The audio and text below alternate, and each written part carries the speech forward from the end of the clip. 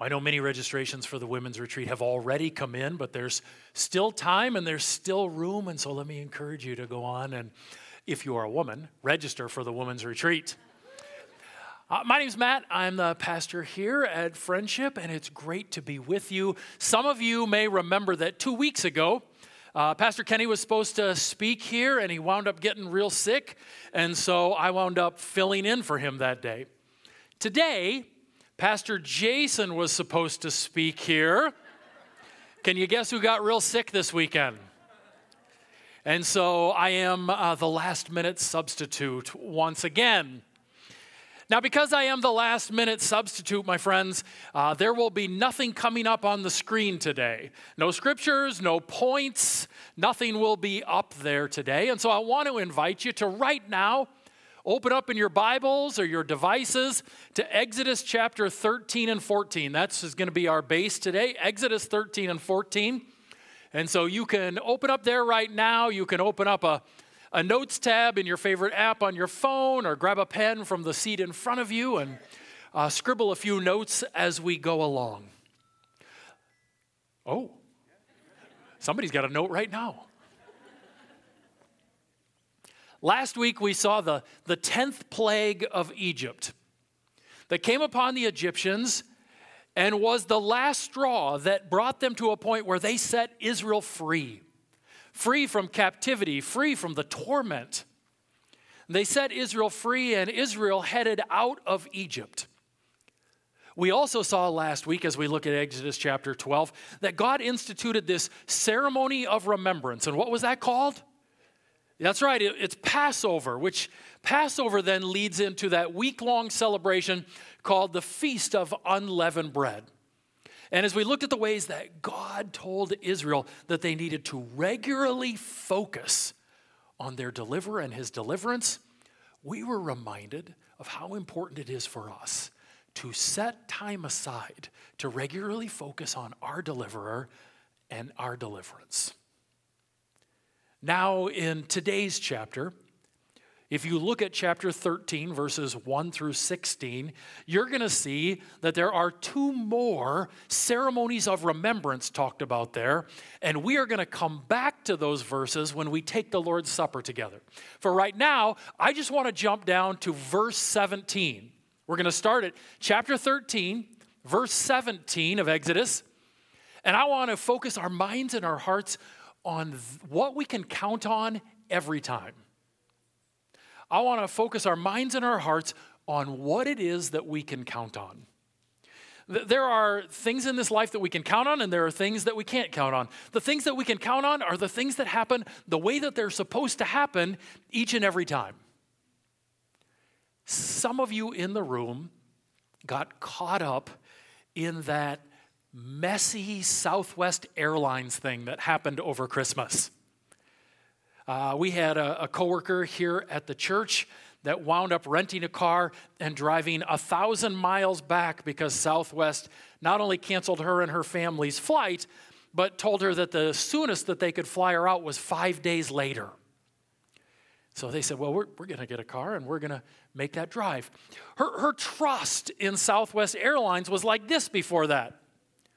And now her trust in Southwest Airlines is like this. But even before that, our trust in airlines in general is not absolute, is it? They may or may not get you there on time. They may or may not get your bag there. Right? Any of you ever experienced a lost bag? Yeah. There's a whole lot of heads shaking. Absolutely. We all have. Do you know why? Because imperfect people run those airlines. And we cannot perfectly trust and count on any organization that is run by imperfect people. Government, your workplace, schools, churches, they're all run by imperfect people. And so we cannot perfectly count on them. God wants us to understand that unlike anything that we experience here on the earth, we can perfectly count on him.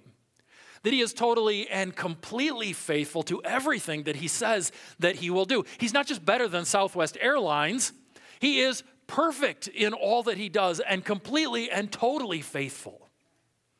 And he shows Israel that in Exodus chapter 13 and 14. And I want us to see that as we walk through this. Let's look at the ways that we can perfectly count on God. Beginning in verses 17 and 18, I want you to see you can totally count on God's plan. You can totally count on God's plan. Verse 17 and 18, when Pharaoh let the people go, God did not lead them by the way of the land of the Philistines, although that was near. For God said, lest the people change their minds when they see war and return to Egypt. But God led the people around by the way of the wilderness toward the Red Sea. And the people of Israel went up out of the land of Egypt, equipped for battle. God's plan may not have made much sense to Israel. There was a common pathway out of Egypt, a fast pathway out of Egypt, and God said, let's not lead them on that common and fast pathway. Instead, we're going to have them wander through the wilderness for a while, and then we're going to get them so that they're right up against the Red Sea and stuck militarily. It didn't necessarily make a lot of sense to the people of Israel. Hey, there's a mad tyrant back in Egypt. Shouldn't we get out of here as fast as we possibly can? But God saw things that they didn't see. He saw that there were nations waiting for them along that pathway who would make war against them. And he said, if Israel faces that kind of war right off the bat, what are they going to do? They're going to turn around and go right back to Egypt. And 40 years later, when Israel is on the precipice of the promised land and see the people in the promised land, do you know what they do? They say, oh, they're really strong in there. And they vote a committee together to lead them back to Egypt. 40 years later, they're like, yeah, let's go back. God knew what his people would do. And so he takes them on a different path because God knows what is better. God's pathways are always for our best. There are times when we are wandering along God's pathways when we don't know what is going on, where those pathways are mysterious to us, where they can even be painful. But in those situations, we can always trust that God has what is best for us eternally in mind as he walks us through those paths. I think of the way Jesus showed this to Peter. In one of their first meetings, they're out in a boat together. Jesus tells Peter, let's go out in the middle of the lake in the middle of the day and fish. And professional fisherman Peter takes carpenter/rabbi Jesus' advice in order to go out and fish in the middle of the lake when he knows the fish are in the shallows. To go out and fish in the middle of the day when he knows the fish are caught in the evening and at night. And because he trusts in Jesus' plan, even though he doesn't understand it, it's a mystery to him, he is rewarded and realizes, hey, Jesus wants what is best.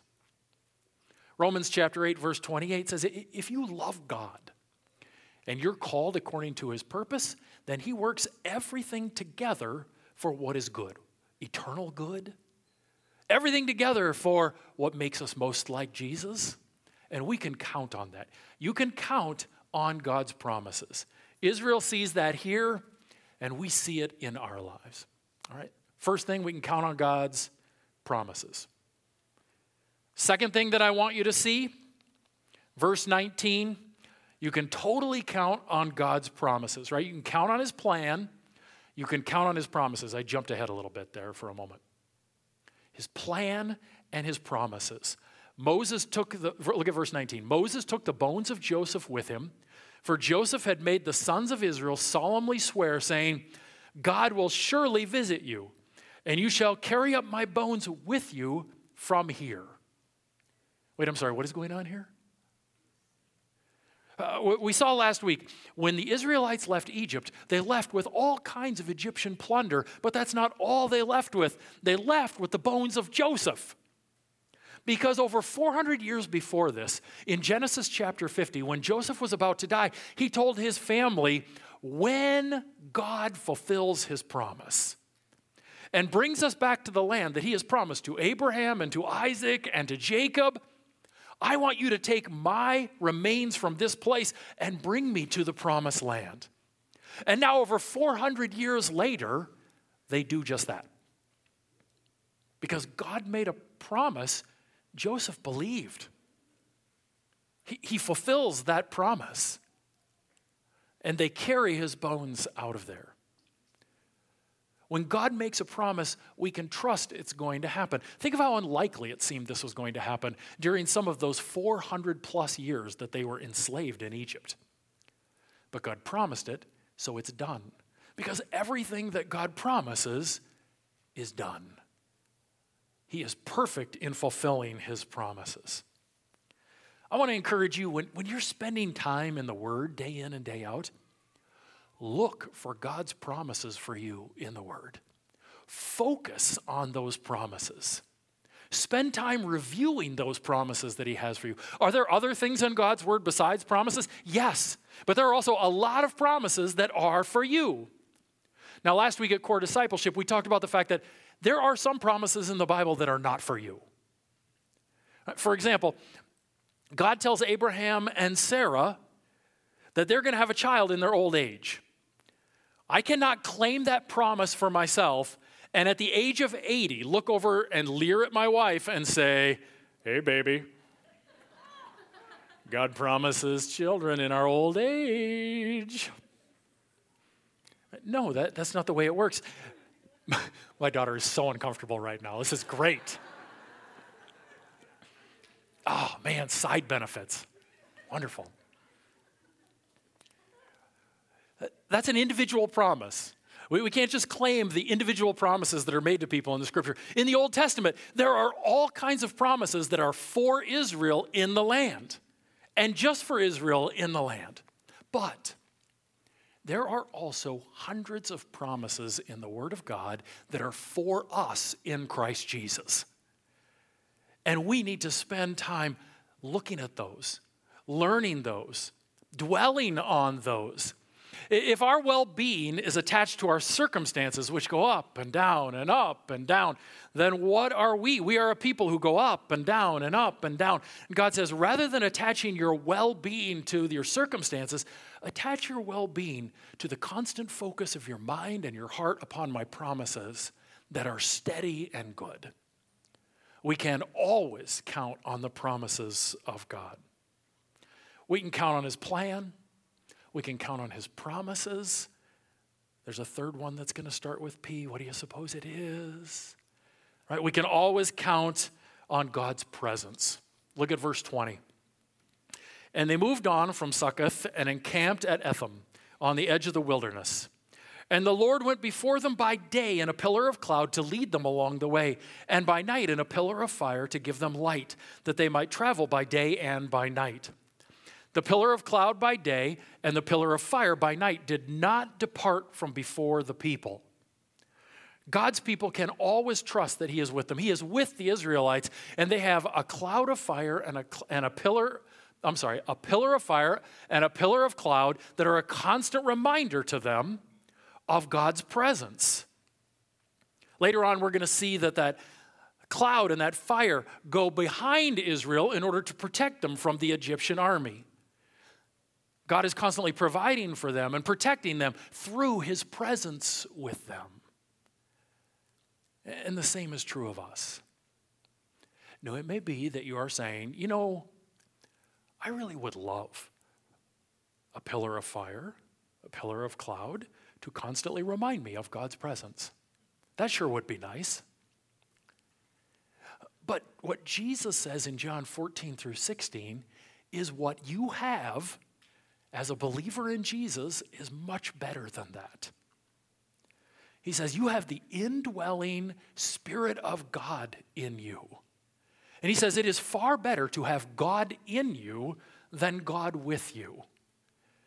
And so we celebrate that the Spirit of God dwells within us. And so God says, I will never leave you or forsake you. Jesus says, behold, I am with you always to the very end of the age. He is with us, and we celebrate that. I want you to remember you can totally count on God's presence. Part of the reason that we come together here and meet so regularly and seek to be faithful to coming together as a body here, coming together as a body in our life groups and on in our Bible studies is because one of the things that we do is we remind each other of the presence of God. In isolation, the enemy's lies are stronger in our life. The enemy's lies that God's not with you, God doesn't care, God's not around, they grow stronger when we are in isolation. And so we come together and are constantly encouraging each other and strengthening each other in the truth that what? God is with us, right? God is with us. I want you to remember you can totally count on God's presence. His plan, His promise, His presence. Now, as we move into chapter 14, I'm just going to warn you, I'm out of peas. Sorry. The fourth thing I want you to focus on is that you can count on God's glory. You can count on God's glory and majesty.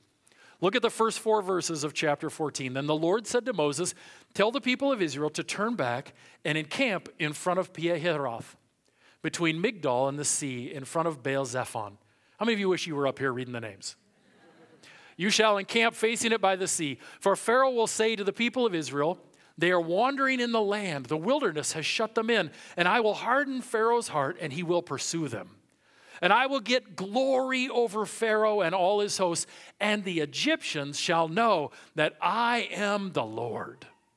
And they did so. Then if you look at verses 5 through 9, exactly what God said is going to happen in verses 1 through 4 happens in verses 5 through 9. Pharaoh says, "Hey, the people of Israel, they didn't leave. They're just kind of wandering in the wilderness. Let's go get them." And he pursues them, and he finds them trapped up against the Red Sea.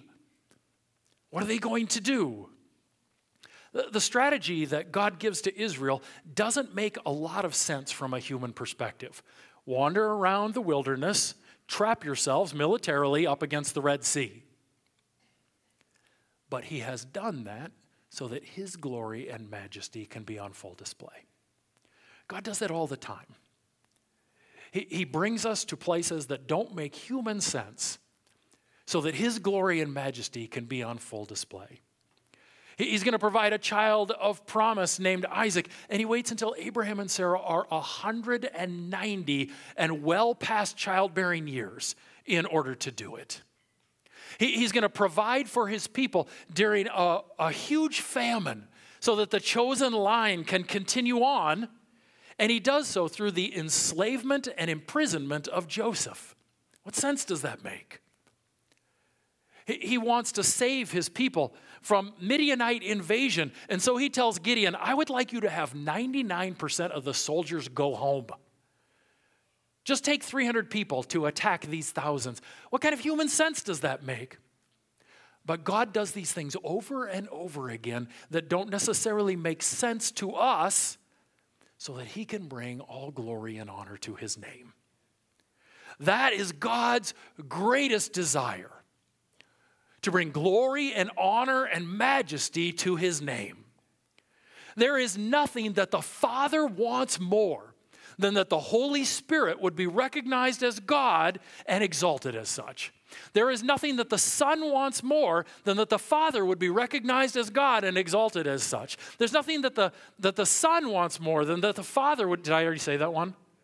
Spirit, there we go, would recognize that Jesus is God and would be exalted as such, right? Within the Trinity, there is this constant loving, looking out going on, that people would recognize God as God and exalt God, glorify him, and that he would be magnified. That is what we see God doing here. In verse 4, he has done exactly this so that he would gain glory. Verse 18 says the same thing, that he would gain glory. What we see here is that God works these events together in a way that causes the Egyptians to know that he is the Lord. Verse 4. What we see if you look down at 14:31 is God works these events together so that Israel sees their God's mighty power and they believe in him and they fear the Lord. What we see in the chapters to come is that God works all of this together so that the nations all around know what God did, are amazed by him, and fear the Lord. God is constantly working for his majesty and his glory so that he is exalted. And so then as his followers, what's our primary motivation in life? Right? If God's primary motivation is his own glory and to exalt his name, our primary motivation in every situation is the same. Our primary motivation when we go to school is not to get an A, but to do whatever we can to exalt Jesus' name the most. Our primary motivation when we're at work isn't to get a promotion. Our primary motivation is to glorify God the most that we can in our workday. Our primary motivation when we're at home isn't to relax to maximum levels, but to do whatever we can in order to glorify and exalt Jesus' name. That is his great desire, and so it is our great motivation. And I want you to remember, you can count on God's glory and majesty. Finally, I want us to remember and focus on the fact that we can count on God's gracious and powerful salvation. You can count on God's gracious and powerful salvation. Look at verse 10. When Pharaoh drew near, the people of Israel lifted up their eyes. And what did they see? And behold, the Egyptians were marching after them, and they feared greatly. And the people of Israel cried out to the Lord. They said to Moses, "Is it because there are no graves in Egypt that you've taken us away to die in the wilderness? What have you done to us in bringing us out into Egypt? Is not this what we said to you in Egypt? Leave us alone that we may serve the Egyptians, for it would have been better for us to serve the Egyptians than to die in the wilderness." I want to cut Israel a little bit of slack here. They look up, and what do they see? They see perhaps the most powerful army in the world bearing down on them, and they are stuck. They are outmanned, they are outgunned, and they freak out.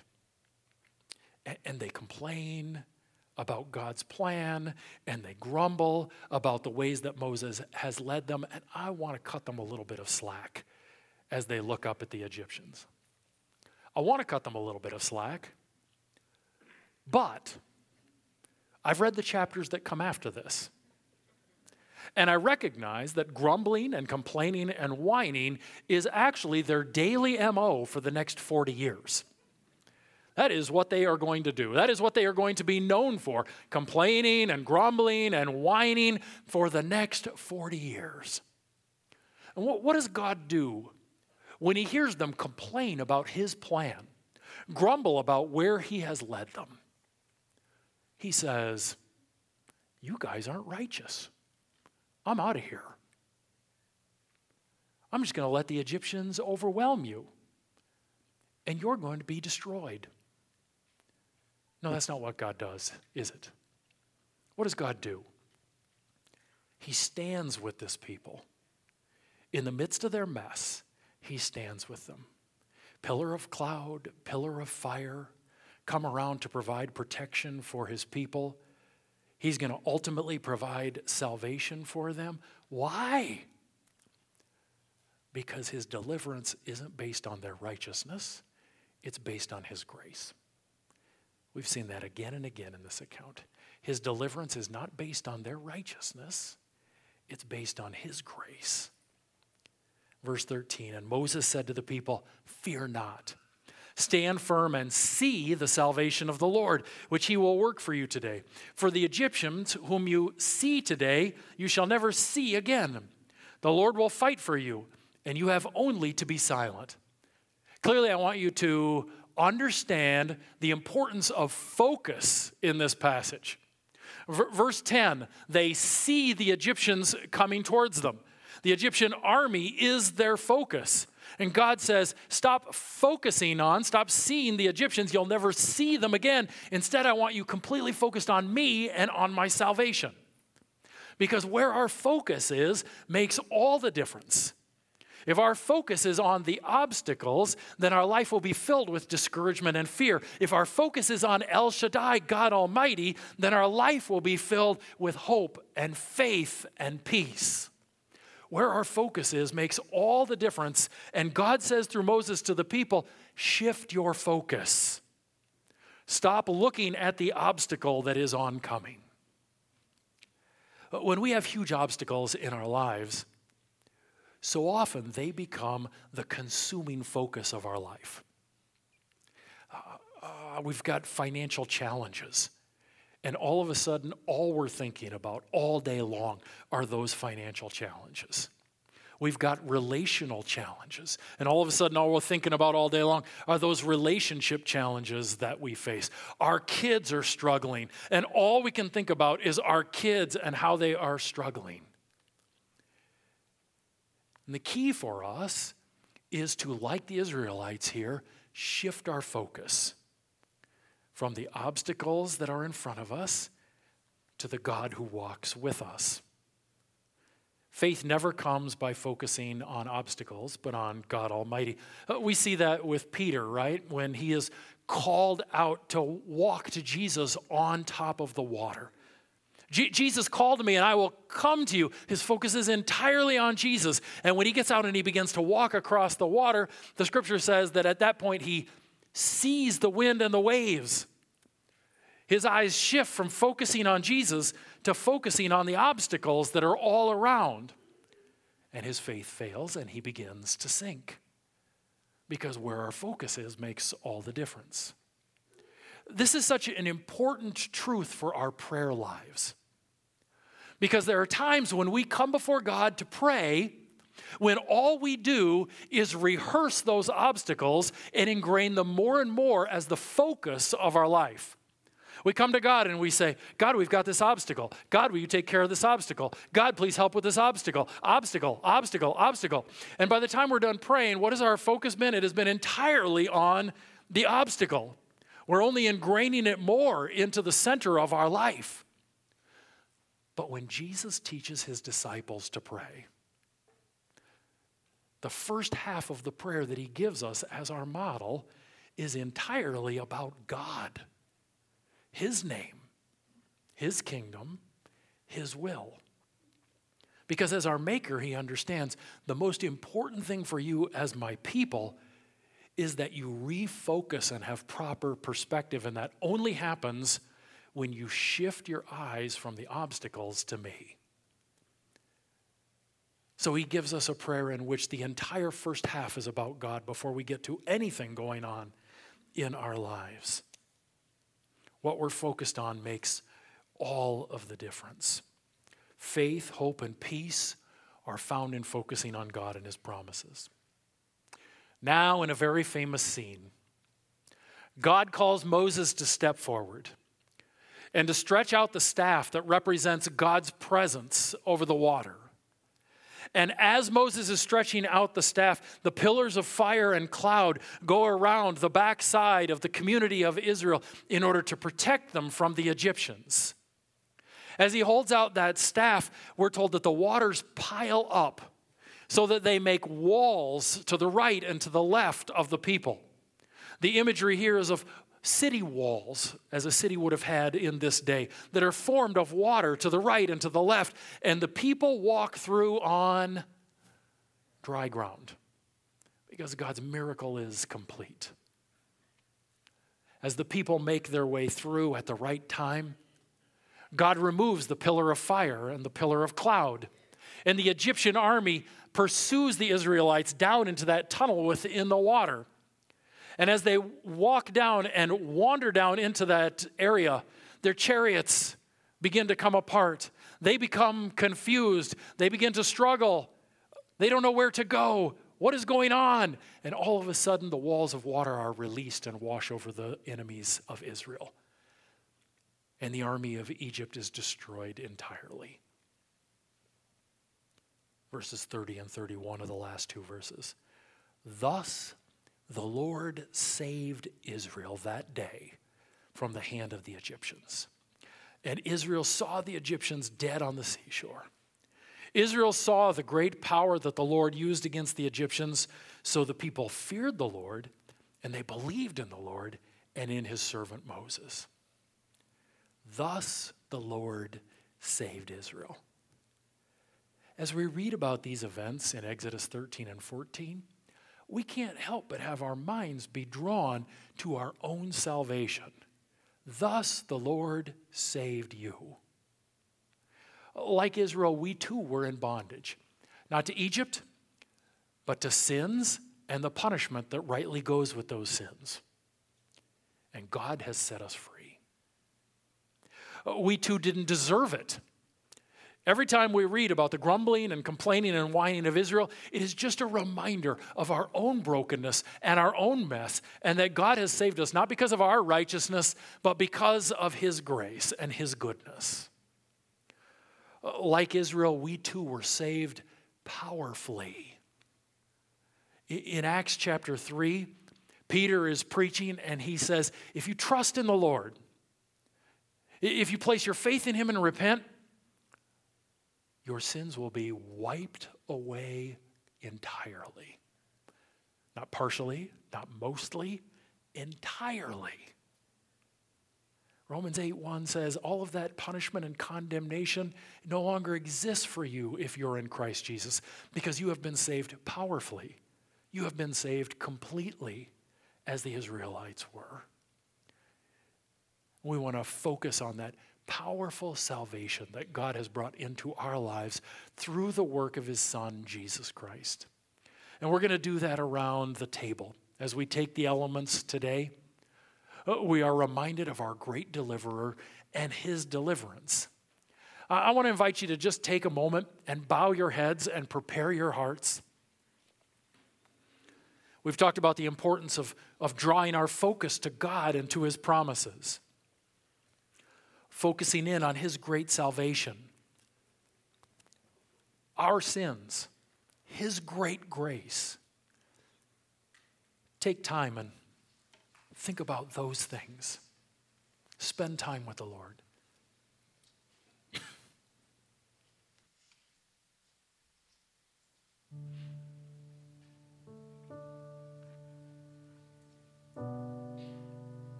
As is often our practice, I want to invite you, when you're ready, to make your way to the tables that are in the corners of the room and to pick up the bread and the cup, and then you can come back and I will lead us in the taking of those elements in just a few minutes.